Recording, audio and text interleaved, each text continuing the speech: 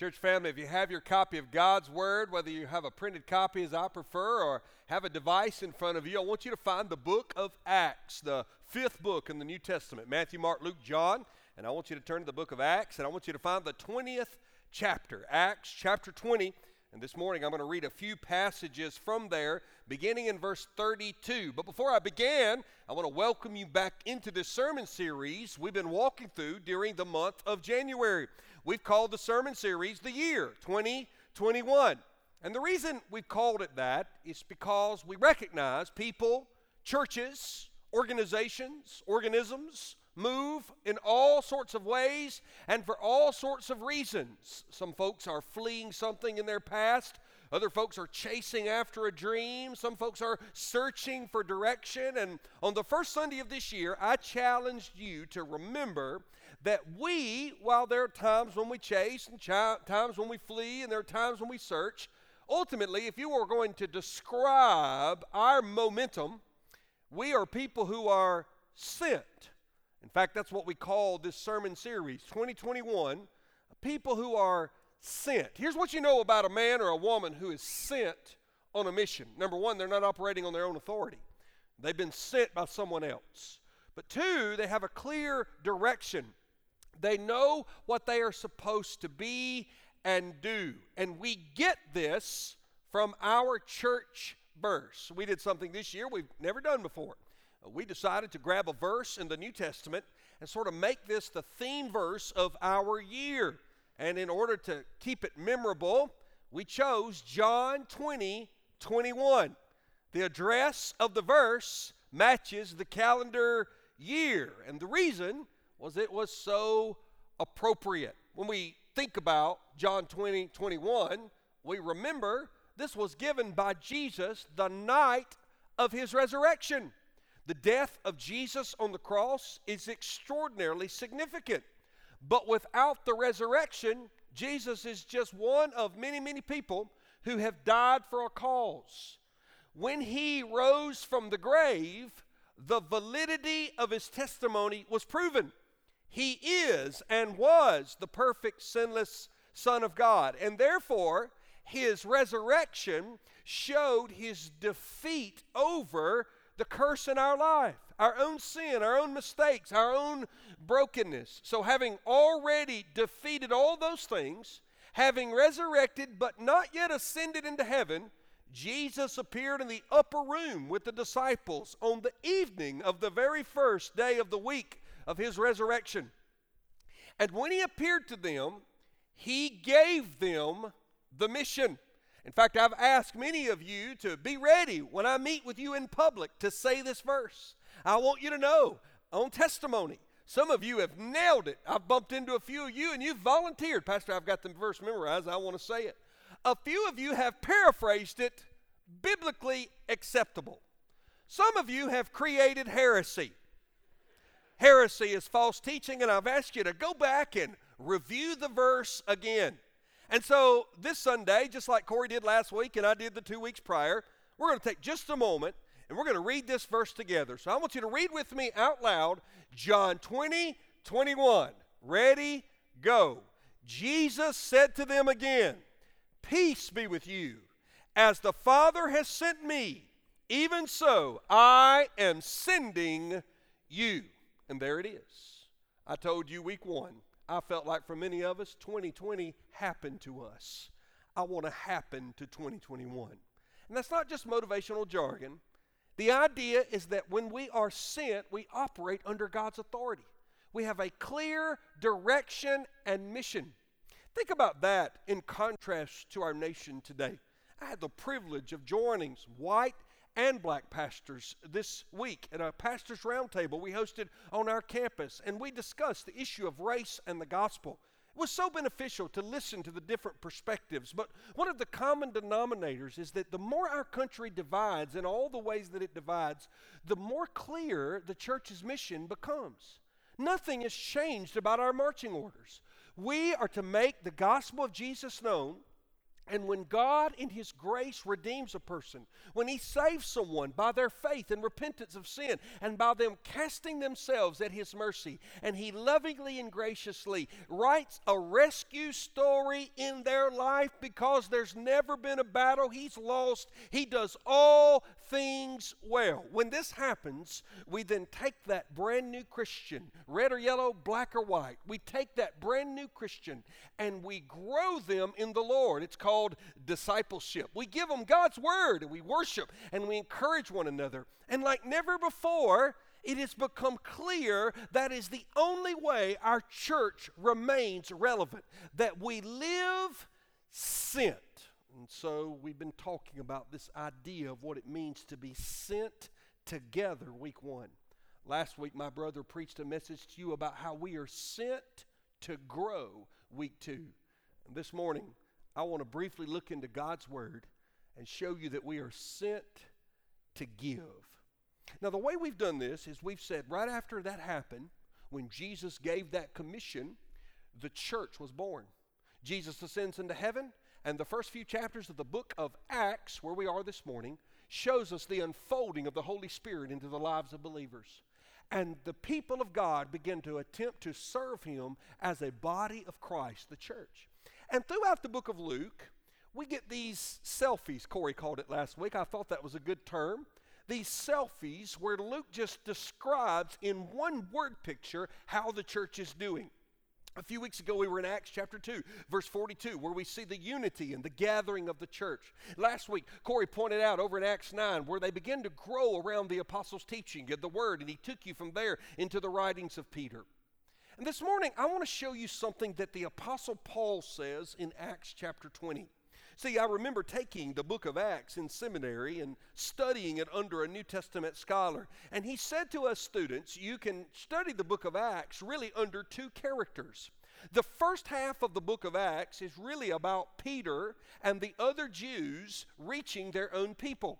But then the second half of the book of Acts is about the gospel going beyond Jerusalem into the lives of people who were not Jewish. The biblical word for non-Jewish people, simple. Gentiles.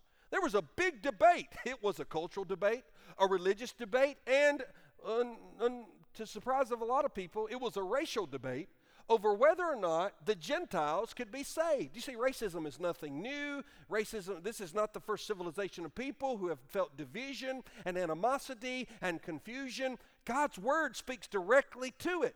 And when God revealed that His desire is to call people to faith in Christ from every tribe and from every tongue and from every nation, and the word nation in the New Testament is the word ethnos, where we get our word ethnicity. So all people are given the opportunity to come into a saving relationship with Christ, people who are redeemed by His blood. When this happens, Paul, who described himself as the Hebrew of Hebrews, the Jew of the Jews, Paul is the one who takes the gospel to these Gentiles. And in the book of Acts chapter 20, he is dealing with the Ephesian elders. And the Ephesian elders are about to part ways with Paul. And listen to what he says in Acts chapter 20, beginning in verse 32. And now I commend you to God and to the word of His grace, which is able to build you up and to give you the inheritance among all those who are sanctified. And then Paul talks about his character. He says, I coveted no one's silver or gold or apparel. You yourselves know that these hands ministered to my necessities and to those who were with me. So Paul, in a day and age of false teachers who wanted to profit off the gospel, said, I worked right along with you. I made a living myself so that I wouldn't be a burden to you. Verse 35, in all things I have shown you that by working hard in this way, we must help the weak and remember the words of the Lord Jesus. And this is where in the book of Acts, if you have a translation like mine, the ink goes from black to red. How He Himself said, it is more blessed to give than receive.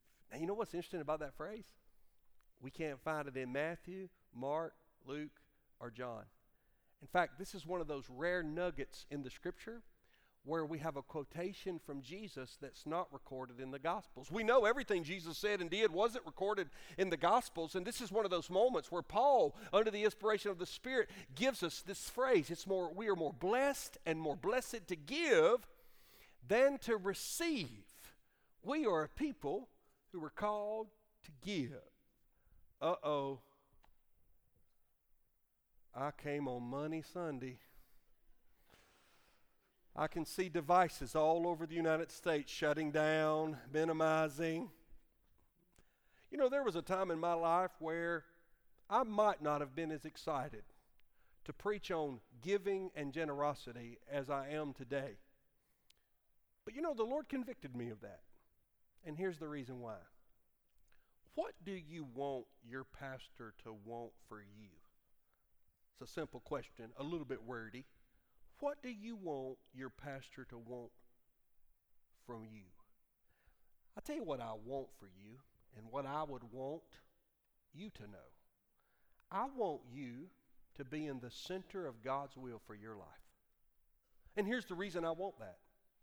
I know that if you line your life up not according to spin or opinions or someone else's twist, but just God's will, His Word, His pure, unadulterated Word, the Holy Spirit's guidance in your life, the gospel. I know if you line your life up with that, you tap into an incredible amount of joy and fulfillment and strength. It will not make your life easier. In fact, the Scripture says if you want to follow the Lord, it's going to get harder before it gets easier. But I've just never met a person who lived their life in the center of God's will and regretted it. I've met hundreds of folks who strayed from God's will. Perhaps you have in your life. I certainly know I have in my life, who regretted that. But I've never met someone who followed God's will and regretted it.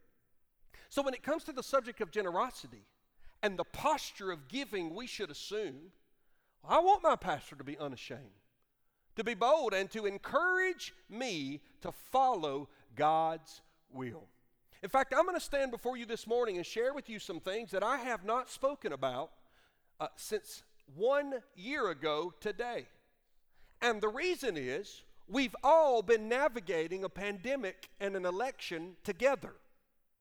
It just wasn't time. But today, it's time. I have two desires. I want to briefly inform you, and then I want to dive right back into this text, and I want to inspire you. So whether or not you've been a part of our church since day one or you're brand new this morning, I promise you, if you'll open your heart, you're about to be encouraged in the subject of generosity, and I got no guilt to give out. I'm not really even interested in your money. What I'm interested in is the receptivity and the softness and the tenderness of your heart.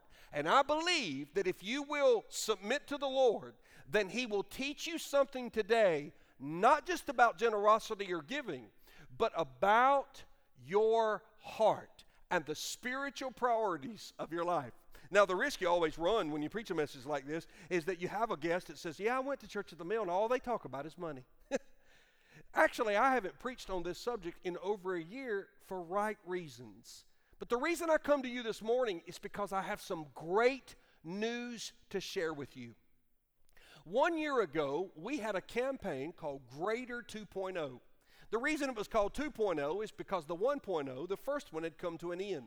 Now, don't allow the language to confuse you. Greater is just a word we used to identify the spiritual and financial journey we went on as a church to build the facility that you walked in today.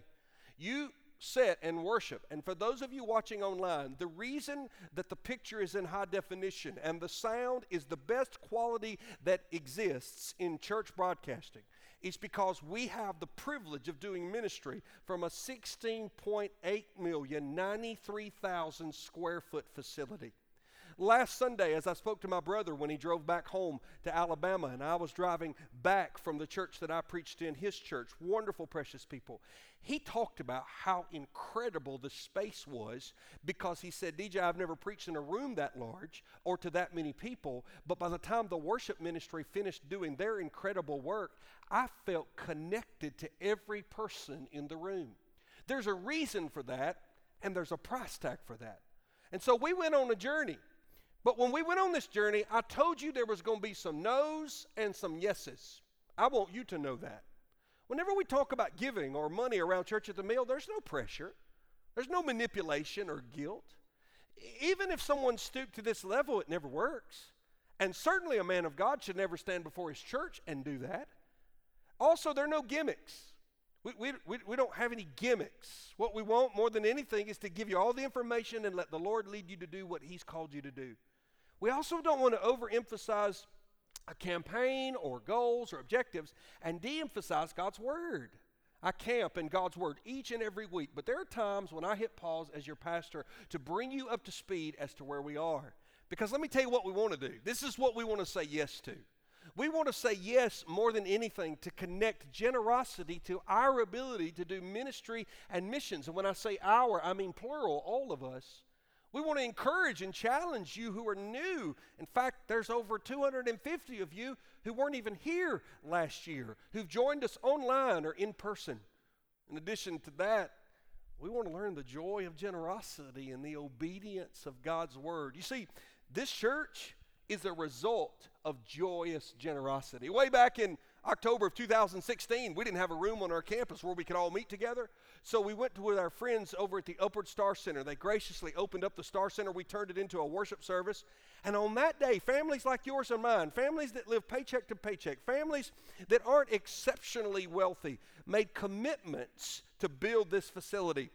And we broke ground, and we built this facility, and when we did, we vacated our former worship center, and now that's a state-of-the-art children's worship area. In fact, for those of you with kids in children's church this morning, they're over there worshiping in an incredible space that we've upfit for them, and it was a great and wonderful journey. Let me tell you about God's provision in that. When we moved into this building in Palm Sunday of 2019, we discussed at times broadcast, but it was not a priority.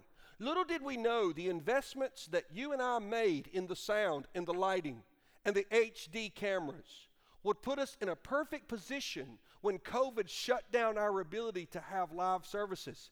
And our online worship services were at a quality that allowed people to connect as best they could because of God's provision. None of us are smart enough to see that we needed to do that. Yet there was one group of people that we weren't able to take care of. It was our students. Our preschoolers have incredible space. Our children have space. Our adults have space. But we knew going into it, even when we cut the ribbon on this building, we needed to address our student ministry. And last year, I came to you with a proposal our leaders had researched and believed in to take our current gymnasium, Christian Life Center, and transform it into a state-of-the-art student center so that they too can have a place. In fact, when this is finished and you walk in, the entrance to my left, your right, you'll see a new entrance that matches our front entrance going into a student center that's 2 stories. The first floor will be a great worship area for our middle school ministry, fellowship area, and we're going to maintain a portion of it to be an indoor court. The second floor will be a handicap accessible worship area for our high school ministry. A rollout garage door will be installed, which will flow out into some great outdoor recreation and fellowship space. And we think this is important. It was important a year ago, but it's more important today, and here's why. Of any generation that has struggled to stay connected with church, I believe our students have faced the greatest challenge. Facilities don't reach students or grow the students that we have. But facilities do create a space of identity where a group of people can be loved on and surrounded by godly men and women to teach them the Word of God. Our student ministry is growing in 2 ways. I don't know if you noticed, we are a fertile bunch. Do you know what happens to children if you don't kill them? They become teenagers. So if we don't reach another student far from Christ, which we're going to, just the sheer volume of children who are on their way into our student ministry means our student ministry is way past being out of space. But in addition to that, even during COVID, we've had students, not their families, students connect with us online and become connected with our church because they begin to watch our services and connect with our student ministry. So last February, on February 2nd, families like yours and mine, we all gathered together And we made pledges for Greater 2.0 with two goals. First goal was to aggressively keep retiring our debt, and secondly, to provide the funding to upfit our Christian Life Center. And you did it. You pledged $2.1 million, gave us the green light, and we set off going. Little did we know that a virus was making its way into our lives. A few weeks after Greater 2.0 and all the momentum and excitement, boom, we shut down in-person worship. We go virtual only for 14 weeks, and it's in the summer before we can reopen, first outside and then here. So what did we do? Well, we did what wisdom would say. We paused. We hit pause, but we also continued to prepare. And in the preparation, a couple of things happened, and this is really cool. One, you kept giving. We didn't miss our budget last year. You stayed faithful. In addition to that, we entered into a new partnership with a new building partner. And after a lot of cost analysis and some really hard work from some really smart people, they don't allow me to attend those meetings, we reduced the price tag of that project from around 3.3 to down to 2.5 million. There's an even better story. Now listen to this. I have learned phrases like amortization. In fact, now I have even received a few emails that have a spreadsheet with tabs. I ask people to tell me what it means because I can't even create a spreadsheet with one tab, much less three. Some of you do this for a living. When we borrowed the money to build this building, do you know what that meant? It meant we had to chart out with our banking partners how much we would owe along the way. We were projected on the first day of 2021 to owe $13 million on this facility. Now remember, it's a $16.8 million facility, so that would be rather impressive to have $3.8 million of equity after 2 years. On the first day of January this year, we owed $9.7 million. That's remarkable. Now let me tell you what that means. That means we're 25% ahead, or we owe 25% less than what we thought we would owe. Now watch this. With our aggressive address at debt and your faithful giving, here's the big ask this morning. This matters. Listen. It means that we believe we're in a position to pay cash for the Student Center. To not enter into a relationship with a banking partner and to pay cash and not incur any more debt. A year ago, I could not say that to you. In order to do that, I want to be very clear what that means. That means that we could save somewhere between $60,000 and $80,000 of bank origination fees, appraisals, and all of the stipulations and fees that go along with that.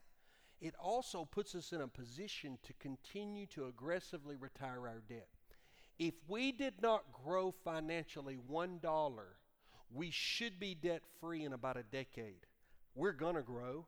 So can you imagine in less than 10 years, we're debt-free? Now you may say, well, Pastor, what does that mean? It means an additional $1 million for missions and ministry every single year. We're not interested in campus building. This is the last move to take care of every generation. Can you imagine the family that comes in and visits, and from our concourse, every single generation, from a grandmother to a baby, can walk and not cross a road and not leave a parking lot, can walk to a state-of-the-art facility to minister to their needs. Have you seen the houses that are being built all around us? This is by far the next step for us finally completing this campus. Now, I say all that with a clear request from you. The folks that watch our stewardship and our finances have shared with me a number. If we see an additional $800,000 raised and given to Greater, the building fund, between now and the end of May, we will write a check and pay cash for the Student Center and not incur any more debt. I know when you hear a number like that, it's overwhelming. I know it is for me. All of this is. There's no class for this in seminary. I've had to learn with you as we've grown. But let me tell you how that happens. It doesn't happen with you feeling like you're on the outside looking in because $800,000 is more than you could ever imagine. It happens when you recognize the building you're sitting in was not built by 4 or 5 people who have tremendous wealth. It was built by ordinary families saying, we can do $100 a month. We can do $25 more a week. We can make a difference. There are 4 ways we're going to get to this number. First, if you made a commitment to Greater 2.0, you were here with me a year ago, whether online or in person, make sure you catch up on your commitment. You know, there's a reason why I haven't asked for a dime, nor have we talked about money. I felt like families needed to make sure they took care of their neighbor, loved one another, and we needed to just keep doing ministry. To be quite honest with you, after mid-March of last year, my focus wasn't on the Student Center. It was on making sure we could deliver things like virtual VBS, e-disciple, and the other ways in which we tried to connect with people virtually. But we believe this virus is coming to an end. And I want us to have the largest Easter and fall we've ever experienced. To do that, I need you to catch up. Some of you can accelerate. You may say, Pastor, I had pledged, but I could give more of it now. You may be given from an inheritance or a savings account. Accelerating your giving helps us because of our cash position. Others of you may need to add. There's been some families in our church that have lost jobs, been furloughed. Perhaps COVID has affected their finances. But for every family like that, I've talked to a half a dozen of you who said, my business is going great. The school district didn't cut me back. I've been called in to teach more. I'm a home builder, and I've never had more business. I'm doing more than we've ever done. Our factory, our business was connected to this or to that, and we've done really well. When God blesses you financially, He wants you to raise your standard of giving before you raise your standard of living. And so some of you may be in a position to say, you know what? I've been wondering how to honor the Lord. Here's a great way. And finally, so many of you are new. And you may say, well, students, I don't have a student. If you have a 2-year-old, don't blink. They will be a 6th grader before you know it. You can help us. Every family does in some way. How does this work? Well, it's simple. Online giving used to be supplemental. Now it's the way in which we keep the doors open. Some of you choose to give physically, and that's fine. There are offering boxes around. But many of you have already learned how to give online. If you hadn't, it's rather simple. Go to churchthemill.com. There's a red arrow. Now, the red arrow is there for your help today. We haven't installed that in the website yet. But go to the red arrow and click on Give. Maybe not a bad idea. And when you click there, you'll be prompted to answer a few questions, and you can give today. There's every means available. Why am I not ashamed to ask for that? Because I believe God's using our church. And I believe with all my heart that I could never stand before you in integrity and ask if Laurel and I weren't willing to give sacrificially, accelerate our giving, and dig a little deeper. And that goes back to how I want to leave you this morning. I want to just close with a word from this passage. Do you know what Paul says about Jesus? Jesus says in Acts chapter 20, verse 35. He says, remember the words of the Lord Jesus and how He Himself said, it is more blessed to give than to receive. Now, I began to think about that, and a question occurred to me. Why? I mean, I've heard it all my life. Why is it more blessed to give than to receive? I don't know about you, but I like receiving too. Feels pretty good. In fact, it's not even a sin to want. Babies are born wanting their mother. We want affirmation. We want love.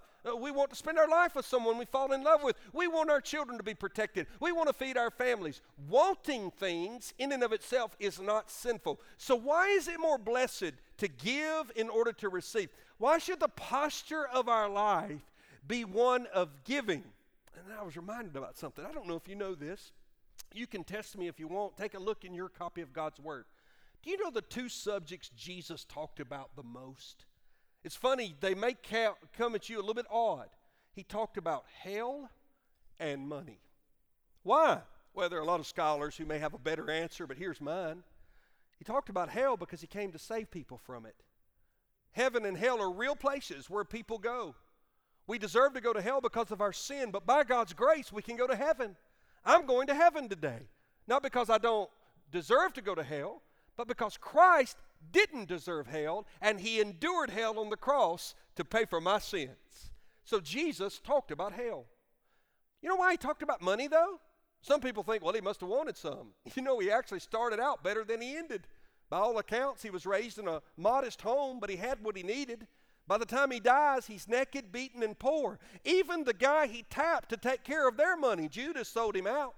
He said at the end of his life, the foxes have holes and the birds of the air have nests, but the Son of Man has nowhere to lay his head. He died a pauper on a cross. So Jesus didn't talk about money because he was enamored by money. He talked about money because of what he knew. Money may be one of the greatest physical things we can calculate, look at, see, save, spend, and earn that determines and shows the barometer of our heart. And the reason I know this is because of something he said. He said a lot about money, but I want to take you to something else Luke wrote. If you want to turn left in your Bible very briefly to Luke chapter 12, I want to read 4 verses to you in closing. Jesus actually starts in Luke chapter 12 with the discussion of worry. In Luke chapter 12, he's talking about worry and anxiety. We've never been a time where people have worried or been concerned more. A day doesn't go by where a church member doesn't ask me about their concern or worry about our economy, about their health, about the virus, about the election, about the changing of power, the wondering of where our nation is going, the divisions that seem to exist now, perhaps more than ever before, or at least they've been enamored before us or elaborated more than ever before. And so Jesus is talking about worry, but he does something fascinating in Luke chapter 12. On the heels of worry, he brings up generosity. Of all things, he goes from worrying to sharing. Let me show you what I mean in Luke chapter 12, verse 32. Fear not, little flock, that's an affectionate term, for it is your Father's good pleasure to give you the kingdom. And then he says, sell your possessions and give to the needy. Provide yourselves with money bags that do not grow old, with a treasure in the heavens that does not fail, where no thief approaches and no moth destroys. And here it comes, the power-packed sentence of the day. Grab this sentence and take it home with you. For where your treasure is, there will your heart be also. And then it hit me. Why is it more blessed to give than receive? First, because of the generosity of God. We don't serve a stingy God who only asks us to do the giving. In fact, at his very core, God is a giver. He's the giver of life, the giver of his Son. He gives us the gift of salvation. In fact, when you read this passage and you study it, Jesus compares. He's saying it's not a sin to want. Just want things that last. He says God's going to give you the kingdom. People have been fighting for over a year about who controls the nation of the United States. We are fighting as a humanity worldwide over the control and hopefully the eradication of a virus. The world is constantly fighting and grappling, and yet Jesus says God's going to give you the kingdom. Now the interesting thing is, in verse 31, the same passage, he says, seek ye first the kingdom and all these things will be added to you. It's not that I shouldn't care, that I should be a bystander. I should be actively seeking God's kingdom, but I don't have to seek my place in the kingdom. It's been given to me. When God gives you a place in the kingdom, what does he give you? What kind of gift is this? Just a quick survey of Scripture will show you. Here's a simple list, if you will. He gives you his faithfulness that will never be removed. He gives you a life that will never end. He gives you an everlasting spring of spiritual water. He gives you a gift that will never be lost. If you know the Lord, you will not only never be lost, he'll never lose you. In addition to that, he also will give you a secure place in his hand, a chain that will never be broken, a love from which we shall never be separated. It keeps getting better. A calling that will never be revoked, a foundation that will never be destroyed, and then Peter, of course, sums it up, an inheritance that will never fade out. No matter how much money you think will make you happy, I promise, once you spend it, it is gone.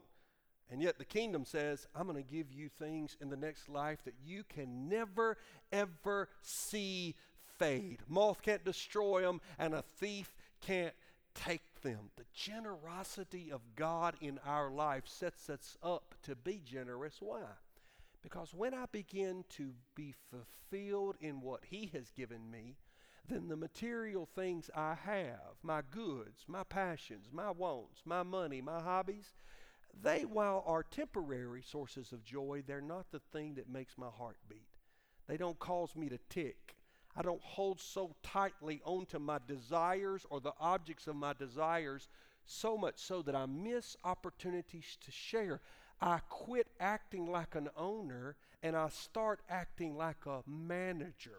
And do you know what the manager is in the New Testament? A steward, the generosity of God. But lastly, it's more blessed to give than receive because of the truth about treasure. What did he really say about treasure? Look at verse 35 again, rather verse 34. For where your treasure is, there will your heart be also. We love to switch that. We love to say, whatever you care about, that's where you're going to spend your money. Whatever you want, whatever you love, that's where you'll spend your money. That's not what the verse says. The verse says, no. Go find where you spend your money, and that is what you love. By the way, it makes perfect sense when you think about it. You ever see a baby? Women, what do you do when you see a baby? All of you do the same thing. In fact, you can do it in unison. Oh, right? I don't really do that. I'm a guy. But I recognize kids are cute, especially the ones that behave, the ones that are asleep. You know, they're cute. I see a kid. I should love humanity. Certainly would never want to see a child, whether someone I know or someone I don't know, be harmed or hurt. All of us in this room, if we were in public and we see a child in danger, we would do anything we could. But I don't instantly feel a whole lot for every baby I see. But take one home. Foster one. Adopt one. Birth one. Lose sleep with it. Spend all kind of money on it. You know what they get for diapers? Help that child when they're sick. Study with that child. Play with that child. Love that child. Discipline that child. That child grows up. They become an adult. And nobody in the room is more proud and in love with them than you. Not because that child has more value than the next one. That's just the one you put all your energy, your money, your time, your DNA, your life, your last name on. So when you invested in them, your heart followed. This is the basis of biblical counseling. This is the difference between the world's counsel and the Bible's counsel. Here's what the world says. Just look in your heart. Your heart will lead you. That's not true. The heart is the source of wickedness. The heart can lead you to all kinds of places. I will not build my life on the weak state of my human emotions. I want to know what the maker of my heart says. And when God says it, I will obey it. And when I obey the word before my emotions catch up, what I find is when I do the word, my heart will follow. I've seen so many marriages saved where they say, we don't feel anything for each other anymore. There's no passion. There's no trust. And we lovingly say, I get it. I can't ask you to flip a switch. There's no magic moment. But you begin to do the word and honor your husband and honor your wife and love them in the way you act and in the way you live. And before you know it, as you do the word, your heart and your feelings will return. This is what Jesus is saying about generosity. When you find a man or a woman's money, you're finding where their heart is. And when you think about that, contrast that with what the world does with material things. And then think about where we are as a church. I can't reach every student in this community, nor can you. But I can do my part to create a place and a space. I can't reach every nation for Christ. But I know the quicker we retire our debt, the more missionaries we can send. I can't believe that we're the only church God is blessing. I hope not. I know He has His hand on many sister churches. But as much as it depends on us, we need to do what we can do. So let me just give you some wisdom for your wallet, and for you note takers, don't wig out, we'll post it. Here's some wisdom for your wallet based on these principles. Number one, if your giving's not about the gospel, you can forget it. If I motivated you and you write 1 or 2 extra checks over the next 2 months and nothing ever changes in your heart, we take your money, we appreciate it. But there's no change in your life. It has to be about the gospel. You got to give because you get to G-E-T, not because you got to G-O-T. Number two, in addition to that, your ability to tithe and give is not about your income. Somebody says, Pastor, if I hit the lottery, I promise I'm going to build you 3 student centers. I used to tell people I wouldn't take money from lottery winners Then it dawned on me I take money from lottery losers every week.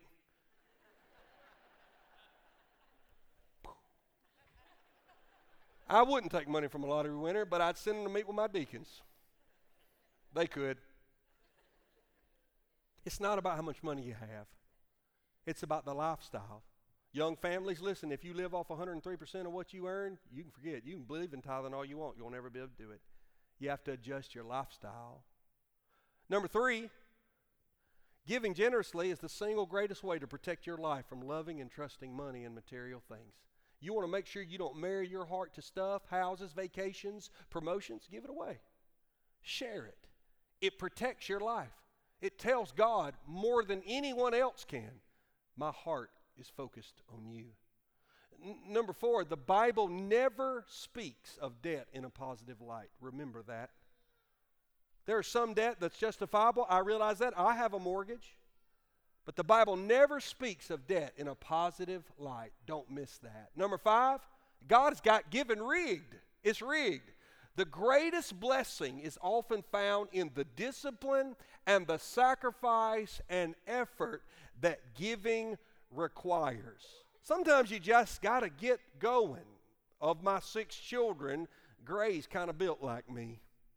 Here he is right there. Gray and I we're stocky. If we're being honest, we're a little chunky. Now, Gray's incredibly intelligent. He's smart. He's detail-oriented. In fact, I have 3 children older than him, but if I send Gray to the barn to get me a 5/8 deep well socket, he'll come back with 3 different options. I got one son. I don't even know if he knows we have a barn. But Gray and I had a discussion the other day about his athletic career. He's 10, and I think he's going to be a good ball player. He's got good hand-eye coordination. He likes to hit a baseball. But he's chunky and stocky. And I said, man, that's good for football. And I'm living proof that a chunky guy can get a beautiful wife. You just play your cards right, be loyal, hang in there, be persistent, don't give up. Women are much more spiritual than we are. They're not as superficial. They'll look past your stockiness, huskiness, whatever you want to call it. But I encouraged Gray. I said, Gray, you know what you ought to do? You ought to go out and run every day. Go run a little bit. Get moving around. I know you run when we open ice cream, but you ought to just run, I was so proud of Gray. He said, Dad, you ain't going to believe this. I ran 2 days in a row, and I shaved 2 minutes off my mile in one day. I said, Gray, that's a world record. He said, I went from 17 minutes to 15 minutes. I said, Gray, if you keep shaving 2 minutes a day off your mile within a month, you'll be the world record holder. I said, but you just got to start. Some of you's finances are in chaos and crisis. Why don't you start trusting God with them? Just start and watch Him prove Himself. Number 6, as Christians, if I'm a parent, if someone needs to teach my children about giving, then I've failed. I want future pastors to encourage my children to give, and if they stray a little bit, I want them to call them out.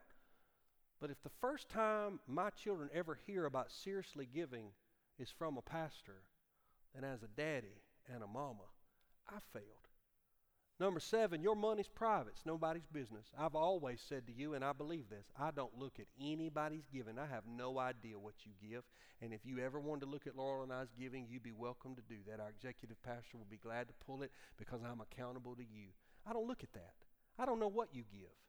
But I know this, even though giving is private, don't be so private you're not willing to ask godly people for help. Find godly givers and ask them. And finally, number 8, and this is the one I used to be nervous about, but it's true. You'll never outgive the Lord. I'm not talking about some prosperity blabber that says you sow into this ministry and He'll return it tenfold based on some verse they take out of context or out of interpretive meaning. No. I have watched God honor givers all my life. And I'm not talking about wealthy people. I'm talking about common folk raised on a mill hill that trusted God and gave, and God always made sure they had what they needed. You will not outgive Him. Find any biblical giver in this church, and I promise you, you'll never stop them from giving because God has proven Himself. And then you think about what it means to be sent. God sent Jesus, and he gave it all. And he sent us to do the same. I don't know who's going to attend your funeral. For those of you who are older, maybe I'll have the privilege of preaching it. But don't you want to live in such a way that the day they honor your life, they can say, here lies a woman who was generous. She supported her church. She helped her neighbor. She blessed her family. Here's a man who gave out of an abundance of appreciation for the grace of Jesus and because he wanted to emulate his God. And our God, he's a giver. Let's pray. Father, thank you for your word and the opportunity to be challenged and to be encouraged. In this room and watching online, people are at all different places. There are some who may have never given a dime to anything. There are others who give, when they think about it, it's rather casual, may be out of reaction, sometimes out of guilt. There are some who said, you know what, Pastor, there's been a place in my life where I was giving and I got out of the habit and things came up. And then there are others who've been very faithful and they're consistent. There are some who are wealthy and giving to their church really doesn't challenge them. And you've convicted them that as you bless us, you expect us to bless the kingdom more. The scripture says where much is given, much is expected. The good news is that whether we be a 14-year-old kid with a part-time summer job and you ask us to tithe off a few $100, or we're a 44-year-old man in the middle of our career, and it would be a life-altering decision to begin to truly give according to your word. Or we may be that precious grandmother who lives on a mean, fixed income and faithfully supports her church. You did not wake us up today to beat us up. You did not wake us up to disparage us. You certainly do not measure out your love based on our faithfulness or the amount of money we have. In fact, the Bible teaches over and over that you are near to the poor and the brokenhearted. And you even said in your word it's hard for wealthy people to get to heaven, not because you don't love them, but because you know that with worldly wealth comes false security, and we stop trusting you and start trusting our insurance policies, our 401ks, the equity in our homes, and our own professional ability to earn money. And when we trust that stuff, it leaves us wanting more. It causes us to be empty, and we forget about the Lord God. So, Lord, you've not left us unclear. We have a word from you. So my question to every man in this room and every woman, every student, every retiree, what are we going to do? How are we going to position ourselves to be givers? It's so much bigger than just one student center. Student centers come and they go. Any building our church has ever built will be condemned in a few hundred years. They are very temporary. But the lives that are changed through the missions and the ministries of this church will ring through the hallways of heaven for all of eternity as the song of the redeemed proclaim, "Worthy is the Lamb who has taken away the sins of the world." Our God is always up to something good. As we close in prayer and I say amen, we're going to stand, we're going to sing that. If I've never met you, I'd love to meet you outside at the hub.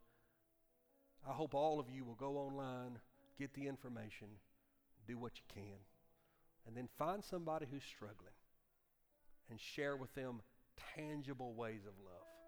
Minister to them so that we not become inward focused, but that we be a people who are characterized by generosity. And to me, generosity smells like an empty grave. Father, you move now as only you can. In Jesus' name, amen. Let's